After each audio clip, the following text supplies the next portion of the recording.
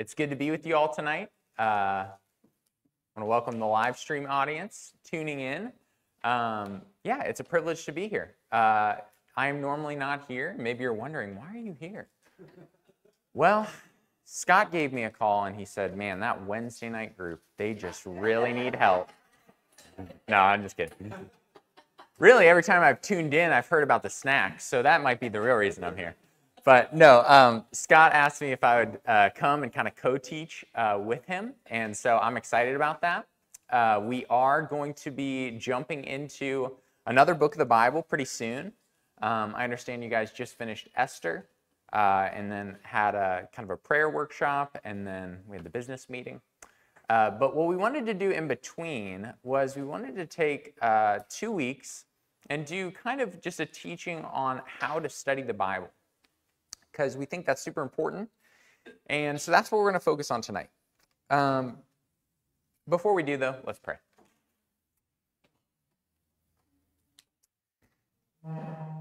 Father God, we thank you for the great opportunity it is to be here and to be together. Lord, to get to open up your word and get to learn from you. And that really is an amazing thing that I know I often take for granted. But you have told us that you have breathed out every part of this word. That the men who wrote this, they spoke from you as they were carried along by the Holy Spirit. And Lord, that when we receive this word as your word, we receive it as it truly is. Like Paul commended the Thessalonian church, that we receive it not as the word of men, but as what it truly is, the word of God.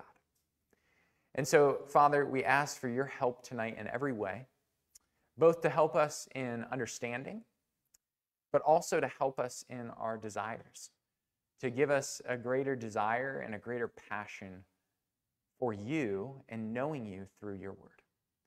And so, God, we pray for your help, and we thank you in the name of Jesus. We pray. Amen. Amen. Well, we certainly want to talk about the how of how to study the Bible. If we're going to take 2 weeks on how to study the Bible, we want to talk about the how. We want to talk about the method, the process, the steps we can take to rightly study God's Word. But I want to take this week and talk about the why. So before we ever get to the how, I want to talk about the why, because why we do something is extremely important. Why we do something is what drives us, really with anything in our lives. Like if you're somebody who loves to cook meals for other people, and that's just a way that you love to minister to others, there's a reason you do that. There's a why that's driving you to do that. And even when we try to start maybe a new habit in our lives, like if we know we need to exercise, but we have a hard time doing that, if we don't have a why that is driving us, we'll probably give it a day or two and then we'll stop. So we need to know our why. We need to truly know why we need to study the Bible to give us that great motivation. And basically all I want to do tonight is take time to think about 2 reasons why we should study the Bible. There are probably way more than that we could come up with. I just want to talk about 2. But first, I actually just want to open it up. And you probably don't normally do this, but there's probably so many things we could say about why should we study the Bible that I'd like to hear from you. And if you share, I'm just going to repeat what you share for the live stream audience. But yeah, what are some reasons you can think of why we study the Bible? Yeah. Yeah, to get to know God. Great. Yeah. Get direction for our lives. Yeah, to get direction for our lives. Get closer to Him. Yeah, to get closer to God. That's good. He sent His word to us. It's our manual for living life. That's great. One of the 3 pillars. It's one of the 3 pillars for our life and friendship with God. What are the other 2? With God. Prayer. Christian action. I like that. It's good. Good. Anybody else? This is good. Ooh, that's good. To get to know the attributes of God. Yeah. So we know we're leaning on his word and not what we think we should be doing, but what he tells us to. That's good. So we know we're leaning on his word, what he thinks we should be doing, not what we think we should be doing. So his will for our lives. That's good. Yeah. Good. Anybody else? Yeah. We're commanded to. That's good. We could just do this all night. I won't even have to teach. No, I'm just kidding. No, that's good. I like just hearing from you guys. And again, there's probably so many things we could kind of come up with because it's such an important topic. I want to hit on 2 things tonight. And they're 2 things that you guys have mentioned, but hopefully we can just kind of dive in and really focus on them. This might even be things that you already know, but sometimes we need to be reminded of that why. And when we're reminded of why we need to do something or why we should do something, it can kindle that desire in us to do it again. And all of us, when it comes to studying and reading the Bible, probably go like this, right? We have seasons where we are digging into it, and we have seasons where we're not. And maybe you're here tonight and you're like, I've never dug into the Bible, and that's okay. That's great. I mean, that's why we're doing this, is to hopefully equip and to spur on that very thing. So, all right, the first reason we should study the Bible is because God desires that we would study his word. God desires that we would study his word. I'm going to go through several scriptures. You can write them down or turn if you're a flash flipper. All right, so first reason God desires that we'd study his word. The Bible says, blessed is the man who walks not in the counsel of the wicked, nor stands in the way of sinners, nor sits in the seat of scoffers, but his delight is in the law of the Lord. And on his law he meditates day and night. He is like a tree planted by streams of water that yields its fruit in its season, and its leaf does not wither. In all that he does, he prospers. The wicked are not so, but are like chaff, which the wind drives away. Therefore the wicked will not stand in the judgment, nor sinners in the congregation of the righteous. For the Lord knows the way of the righteous, but the way of the wicked will perish. That's my favorite psalm, Psalm 1. And in it, we learn about living a blessed life. We learn about living as a blessed man. And typically, I think we think of blessings as like gifts from God, and that's part of blessing. But blessing has multiple kind of dimensions to it in the Bible and how it's defined. And really here, when it's talking about blessing, it's talking about happiness or joy. In fact, some translations will literally translate the first line, happy is the man. And so this is a rich and deep joy that this man has. And what is the key to this happiness, to this joy? The key is not to follow the counsel of the wicked, but to follow the counsel of God. His delight is in God's word. He meditates upon God's word day and night, and he paints this beautiful picture of this man. He's like a tree. He is firmly rooted, so that when the wind comes, he does not blow away, like the chaff that simply fly away. He is fruitful, like his life has fruit in it. The chaff, it doesn't. It's dead. And he's full of life, while the chaff is literally lifeless. This is the picture of the kind of people we want to be. Jesus, when he speaks after his greatest sermon, he says, he says to the crowd that everyone who hears these words of mine and does them will be like a wise man who built his house on the rock. The rain falls, the floods come, the winds blow and beat on that house, but it did not fall because it had been founded on the rock. Again, he paints this picture of a rootedness of when the storms of life come, what will be the anchor? What will be the thing that we lean on, that we trust in, that can lead even to happiness in the sorrow?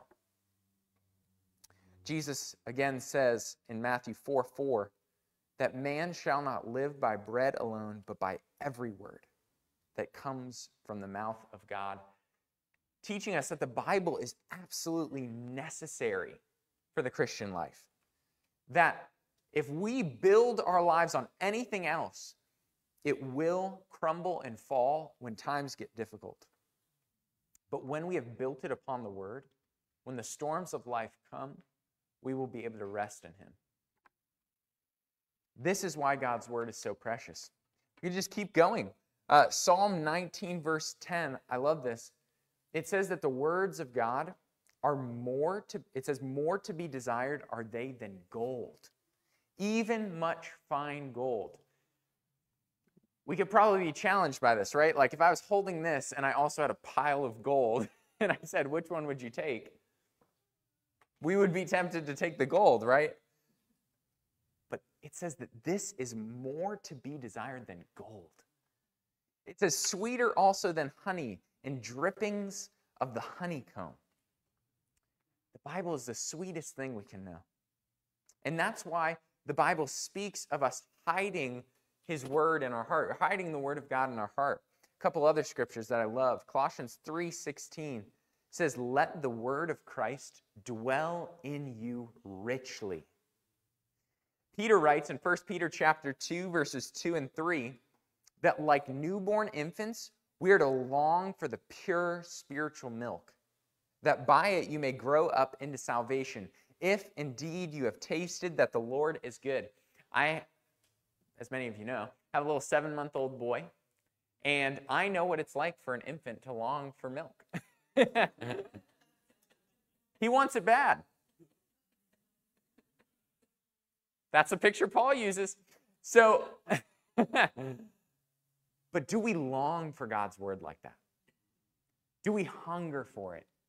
Do we desire it in that way? That's the way that the Bible paints what our affection should be like toward God's word. And then in Proverbs 4, verses 20 through 23, it's painting a picture in this wisdom literature of a father speaking to his son and giving him wisdom, giving him the word of God, the words of the wise. He says, my son, be attentive to my words. Incline your ear to my sayings. Let them not escape your sight. I love this. Keep them within your heart. For they are life to those who find them, and healing to all their flesh. And then he says this, keep your heart with all vigilance, for from it flows the springs of life. I like how the NIV translates this verse. It says, guard your heart, for from it flows everything we do. From it flows the springs of our entire lives. And what is more important for our hearts? Well, what it just said above it, that we would keep His word in our hearts. So the Bible says that His word is necessary for us to have true, abundant, eternal life. That life is found in Him. It is the only firm thing that we can stand upon and rest our lives upon. It leads to true happiness despite circumstances. It's more to be desired than gold. It is to be longed for, and it is to dwell in us richly and to be kept in our hearts. I just love how all these scriptures paint what our attitude should be toward God's word. And I hope even as we're reading them, I know as I was reading them, it was kindling in me a desire for God's word. Oh yeah, it is worth more than gold. It is sweeter than honey. But it's important to clarify a few things when talking about this and when talking about how God desires us to be in His word. The Bible commends us It's interesting. It's not like we find in the Bible, you shall read the word every day at 6 a.m. for 30 minutes. We don't find that in the word. It's not that specific. It paints a deeper picture. It paints a picture that we would meditate upon the word, that we would be dwelling on it and thinking about it and looking at it from every angle, that we would treasure the word. You don't just cast aside something that you treasure, that we would hide it in our hearts, and that we would follow it and obey it. I think it can be very easy, and I know I've fallen into this myself, so I'm speaking to myself too. But it can be very easy in this day where we have so many great Bible reading plans, where you print it out and you have the boxes and you go through and you have different ideas and different plans you can do. But it can be very easy to simply kind of open up the Bible, read that day, check the box, and be like, ooh, that feels good. And then just move on. But God's word isn't really telling us to do that. It's telling us to go deeper. It's telling us to meditate on the word. It's telling us for it to dwell in us, that we would really, again, study it, understand it, and really live our lives in the light of it. And that's really what we're doing. We'll get to the method next week of how we study the Bible, the actual bones and details. But and many of you probably have learned that before as well. But really, what we're doing is we're really just reading carefully. We're really just meditating upon the meaning and thinking about how it applies to our lives. And so it's important that we know that there's not like a specific outline that the Bible must give us. In fact, we can even think about the fact that there's been cultures who have had little reading ability. And so they would have had to hear the word read to them. They would have to listen to the word rather than read it. But again, even hearing it, they can still dwell on it in their hearts. They can still meditate upon it. They can still follow it with their lives. And so there's no exact method. And yet I also want to say that Christians for a while have come up with this idea of kind of a quiet time or time with the Lord. Call many different things. That's pretty helpful. Pretty helpful to set aside some time in the day to intentionally spend in God's word. Because the truth is, we won't default into that. That won't just be our default mode to be meditating and treasuring and following God's word. It's not where we go when we go on autopilot. And so we need intentionality. We need to do it together. We need to encourage one another toward it. But we also need to come up with some methods too. And so we get to that. But it's important to know that the Bible is emphasizing something more. So why do I share this first? Why do we start here that really the first thing is that God desires us to study his word? And the reason is I think it's a great motivation to think about the fact that my Lord desires me to do this. Like when I put it in that light, like my God desires me. It's his will for me to do this. To again, not to wake up at 6 a.m. with coffee in hand and 30, like it's not that. It doesn't have to be that. But my God desires that I meditate on his word. My God desires that I long for his word. My God desires that I live my life in light of his word. And that gives me great motivation. When God wants me to do something, that doesn't mean I always do it. If we're being honest, right? We all struggle with the flesh. Just because I know God wants me to do something doesn't mean I always do it. But when I can remind myself of that, it gives me great motivation to want to do it. So that's the first thing. And that would be good enough alone for us to just say that and stop there. But I want to bring in a second reason that I think is really helpful. And a lot of you all hit on this. But I'd like to talk about it and think about it for a few minutes because I think it's helpful too. The second reason that we should study the Bible is to grow in our relationship with God. Several of you said this. The second reason that we should study the Bible is to grow in our relationship with God. Again, this list is not exhaustive. We can come up with way more reasons. But I want to highlight this one for a specific reason. And I want to talk about two things that I think are helpful and hopefully aren't confusing. And those two things are the ideas of union and communion. Union and communion. And what I want to do before I define them biblically is give an illustration that I think is helpful and gives kind of a picture. So if I ask, what makes me a married man? Like, what makes me a married man? Must I bring flowers to my wife on the first Monday of every month to retain the status of married? I should do that. Must I fill out a form every year that reapplies for marriage again for that year? Must I meet some standard of taking 2 vacations every year with my spouse to gain that status of married? No, of course not. What makes me a married man is my wedding day. Like, what makes me a married man is that a minister of the gospel, my father-in-law, Pastor Greg, officiated the ceremony and married us. You know, that we were united in this sacred, holy covenant together of marriage that God has instituted, that the two became one. That's what makes me married. That's what makes me a married man. That's what gives me my status. I got the status of married that day, and that status hasn't left me. That is union. That's the idea of union, that the wedding day. That's why I'm married. That's why my status is, because of that day. But what if I don't go home tonight and I don't let my wife know? It's not going to turn out good.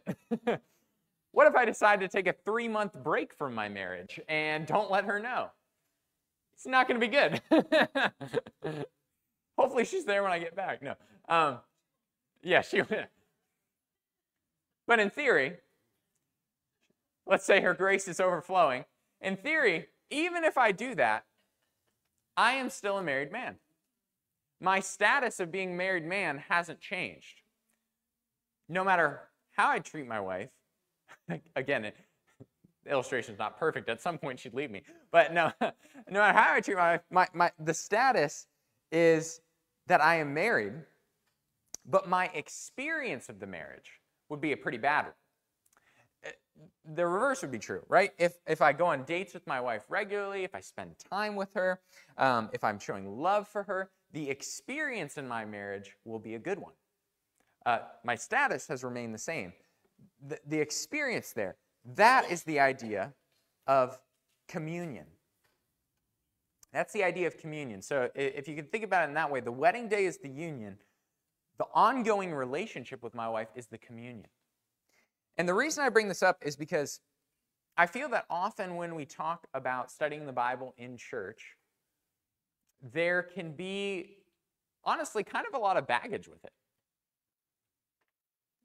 What I mean is this. I think for some, you might believe that studying the Bible is the pastor's job and not mine. It's his. That's what he does. He tells me what it means, not for me. For others, you might feel like you've been so beaten over the head with commands to study the Bible, and yet you know you never study the Bible. And so bringing up this topic brings up a lot of shame. As soon as somebody tells you, whoever's teaching says, you should really be in the Word, it brings up a feeling of shame. For others, reading the Bible might be something that's like a badge of honor. It might be something that you're really proud of. That you're like, man, I know I'm in the Word every day. And I know all these other Christians aren't. I must be a pretty good Christian. I must be having it pretty well and doing pretty well. God must love me a lot. Because of this is the reason I bring up this idea of union and communion. And let me explain. So first, let's talk about union. A pastor named Kevin DeYoung says union with Christ may be the most important doctrine you've never heard of. And I like that because honestly, we don't talk about it a lot. But what is union with Christ? What does that mean? Well, to define it really broadly, union with Christ is the event of us being spiritually united to Jesus. That's not a great definition. That's my own definition. There are going to be a lot more you could say, but simply, union with Christ is the event of us being spiritually united to Jesus. I say an event because our union with Christ is not a process. We are either united to him or we are not united to him. So when we are united to him, that's an event.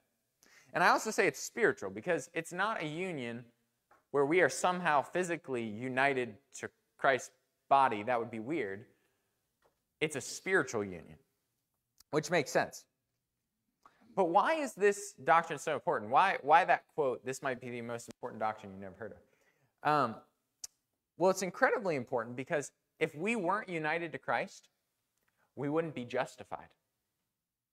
If we weren't united to Christ, we wouldn't be in the process of being sanctified. If we weren't united to Christ, we wouldn't be adopted. If we weren't united to Christ, we wouldn't one day be glorified. And so really, our union with Christ is what every kind of aspect of us being saved hinges on. And it's all across the Bible. And yet, I think it's really easy to miss. But it's all across the Bible, especially in Paul's letters.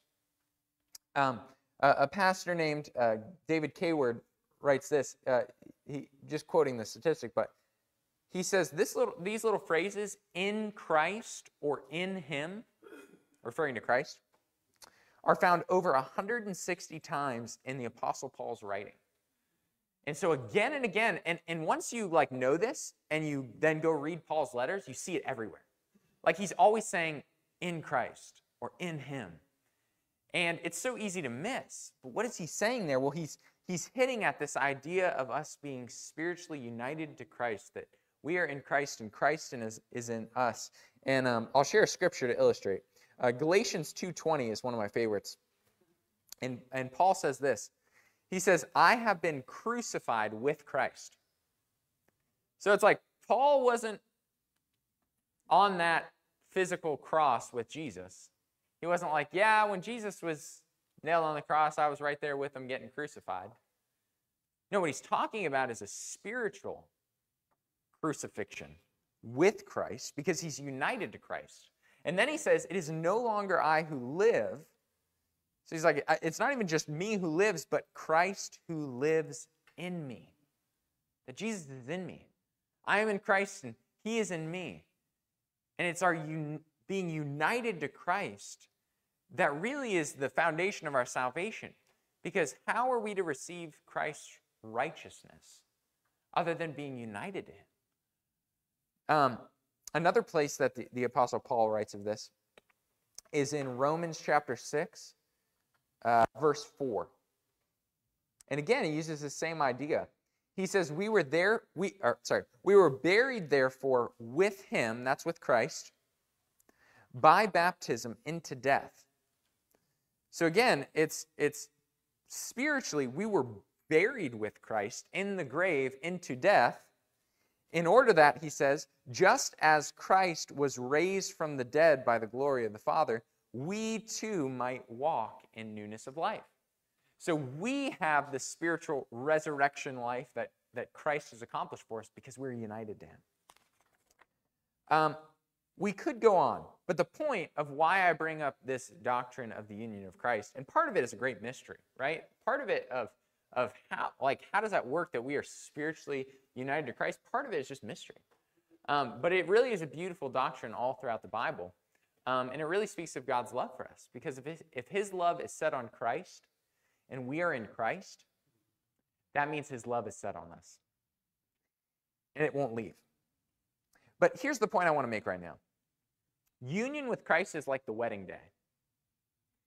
It's like being united to Christ, like that's the event of when we are saved, when we put our faith in Christ. It's like that's when we are united to him. That's like the wedding day. It's a done deal. It's an event that happens. And we don't lose it. And the reason why we need this is because it's so crucial to the gospel. I just thought of another verse that's a great one, a simple one. Romans 8, verse 1. there's therefore now no condemnation for those who are in Christ. But here's the reason why we need this. Even if you know this, I think you need to be reminded of it, that God does not save you because of your Bible reading. God does not love you more when you read the Bible more. God does not love you less when you read the Bible less. His love is set on Christ, and when you are in Christ, his love has been set on you. That's why Paul can say, nothing will separate us from the love of Christ. Well, nothing will separate us from the love of God in Christ Jesus. You don't have a better standing before God, different than your other Christians, because you read your Bible more. That's not how the gospel works. And we need to know that. I remember when I was first getting into developing the habit of reading the Bible and studying the Bible, I definitely fell into this. And still I fight it today. But, I had my little calendar and I checked the boxes, and that's not wrong, of course. It's good to keep track. But I remember whenever I would have days where I would read the Bible in a row, I'd be feeling pretty good. And then I'd miss a day and I'd be like, oh, man, I'm the worst Christian. And then I'd miss a couple days and I'd be like, man, like the Lord is just not looking on me. You know, he's honestly disappointed in me now. I missed a couple days. I still have to fight that. But this doctrine of union with Christ reminds me, like, my worth is in Christ.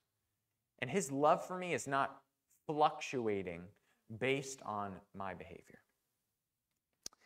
So we need to be reminded that we are deeply loved because we have been united with Christ, but we also need to remember that there is also communion with Christ. So we have union with Christ, we also have communion with Christ. And while we want to, like hopefully that lifts the burden off your back and feeling a lot of the feelings that we can associate with Bible reading to hear of union with Christ, we also want the idea of communion with Christ to press us in. To say, no, God wants a relationship with us. That's his will for our lives. And so if we love him in response to his love for us, we got to press in. Communion with Christ can be defined as fellowship or relationship.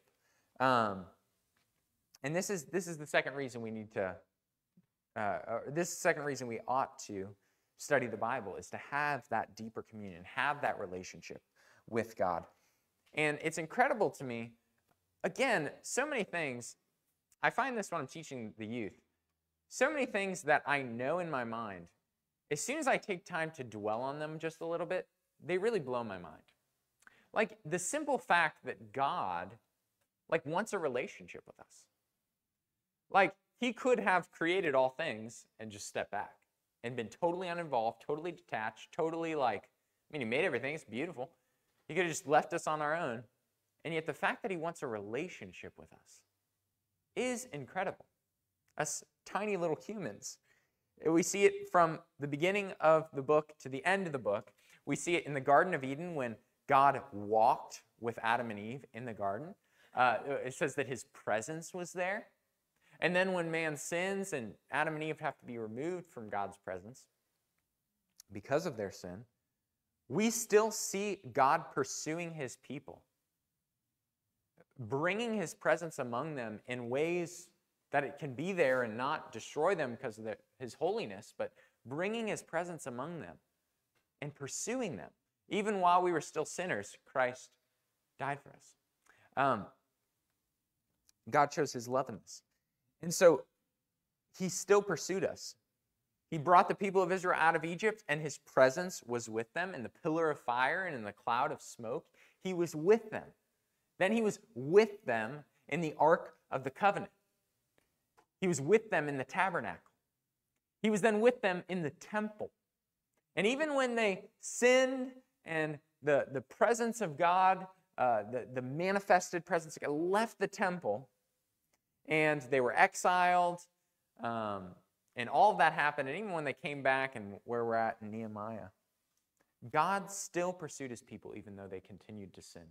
even though they continued to give him reason and reason again to remove his presence from them, he kept pursuing it. He kept pursuing us. And ultimately, where we see the greatest fulfillment is in Jesus Christ, who's called Emmanuel, meaning God with us. He came to be among us. He came to be with us. He came to sit across from us. Of course, that's not us. That's people 2,000 years ago. He came to sit across from people, to touch them, to talk to them, to be right there with them. And then even when Christ leaves, he promises his Holy Spirit, and he sends his Holy Spirit to be dwelling within us, his presence within us. And then even at the very end of the Bible, in Revelation, we read, "Behold, the dwelling place of God is with man."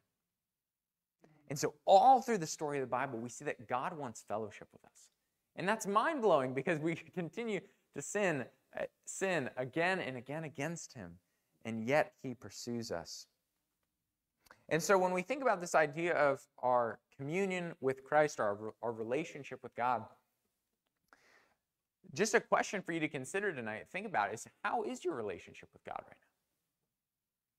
right now? Again, if union with Christ is the wedding day, communion with Christ is like, how's the marriage going? You know, like, how's it going? You had a good point and really this is a very biblical image because Paul says that marriage reflects the relationship of Christ and the church. So I don't think it's wrong to use this idea, but like if we're thinking of it like a marriage with God, like how's it going? We want to remind ourselves that our position before God is secure because of our union with Christ, but our experience of our relationship with God is largely dependent upon our pursuing God and his word. I mean, there are different aspects to it. There are multiple pillars to it, as Bob said. But really, the primary way, maybe the fullest way that we can experience fellowship with God in this life, right now, is through the meditation upon his word. Every relationship requires communication, and the same is true of our relationship with God. Of course, it's not the same as a human relationship, but every relationship requires communication. And so, again, God's word is his communication to us, and then we respond in our communication back to him in prayer. But one of the other things that a relationship needs is you have to let yourself be known in a relationship. If you don't have a relationship where you don't let yourself be known, it's not much of a relationship. Quite honestly, I struggle to do this a lot. Let myself be known in a relationship. And when I have, I can see how those relationships have been deep. When I haven't, I can see how they've been shallow. But one of the amazing things about the Bible is God making himself known to us, allowing us in, allowing us to know him, revealing who he is. And then he invites us in prayer. I love this. Like, he knows everything about us. He knows more about us than we know. And yet he still invites us in prayer to like pour our hearts out in a way where we're like, God, here's who I am. Even though he already knows everything. It's like that's how we relate, right? That's how we experience relationships. Like even if I know in my head God knows everything about me, when I pour out my heart before him and let him know everything about me, I feel such a greater closeness, such a greater communion and fellowship with God. And so really, it's amazing just to think about the fact that God invites us into this relationship. The greatest command in the Bible, which many know, is to love the Lord your God with all your heart, with all your soul, and with all your mind. I heard somebody say this once. I can't remember who it was, but it's so good. You cannot love what you do not know. You cannot love what you do not know.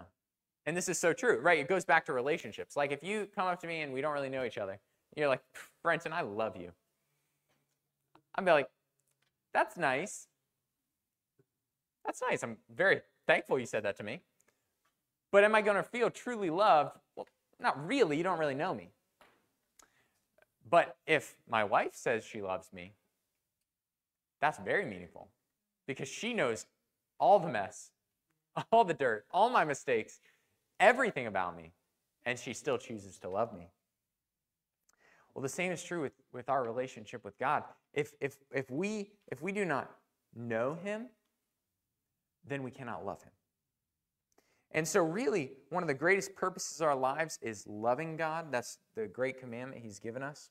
We would glorify him by loving him with all of ourselves and loving others. The Bible allows us to know him so that we might love him, so that we might have that deeper communion and relationship with him. So, in closing, the two reasons that we've talked about tonight about why we should study the Bible is because God desires that we would study his word. He desires that for us in our lives.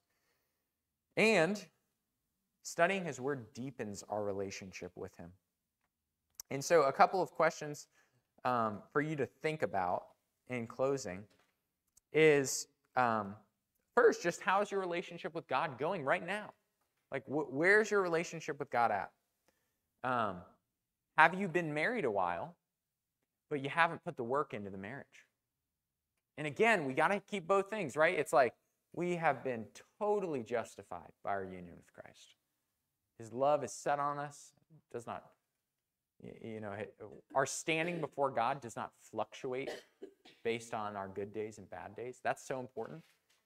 And yet, are we putting the work into the relationship? Because our experience of our relationship with God will grow stronger and deeper.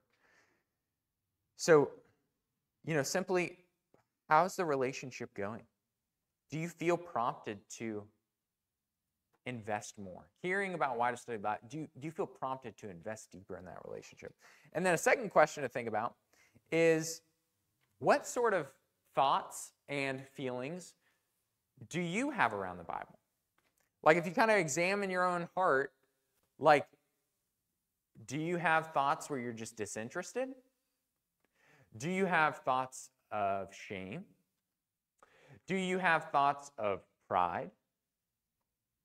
Do you have thoughts that are basically more like Roman Catholic, like the priest handles the word or the pastor handles the word, it's not for the people? Like the Reformation fought hard for us to have that word in our hands, be able to read it in our language, have it at our fingertips. But is that where you find yourself, in that mindset? And how can you realign yourself with these ideas of our union with Christ, that our standing is set in him, and also this idea that God wants deeper communion with us?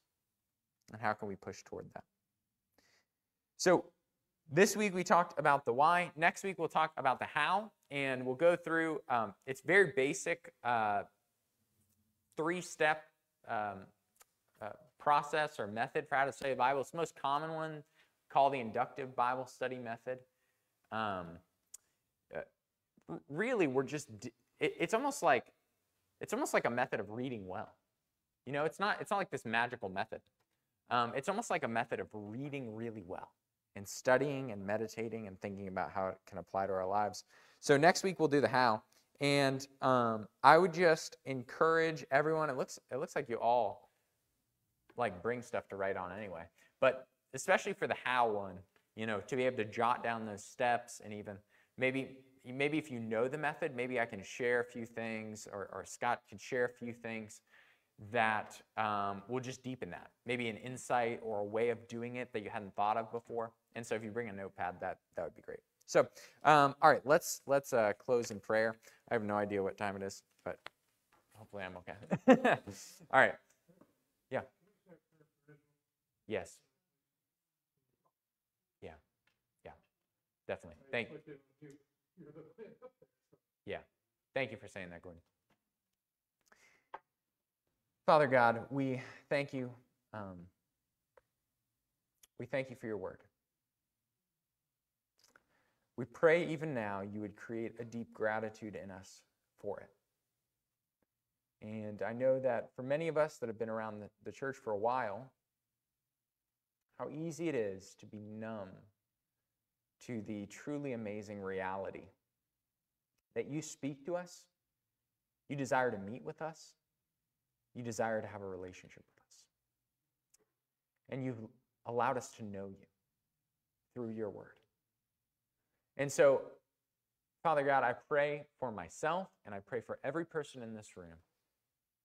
I want to pray that you would remind them of the sweetness of the gospel and that we have been united to Christ Jesus. But I also pray you would ignite in each of us a desire to press in deeper into that relationship with you. God, we also pray for Israel. Lord, it's hard to know even how to pray. It's so difficult to see what's going on there.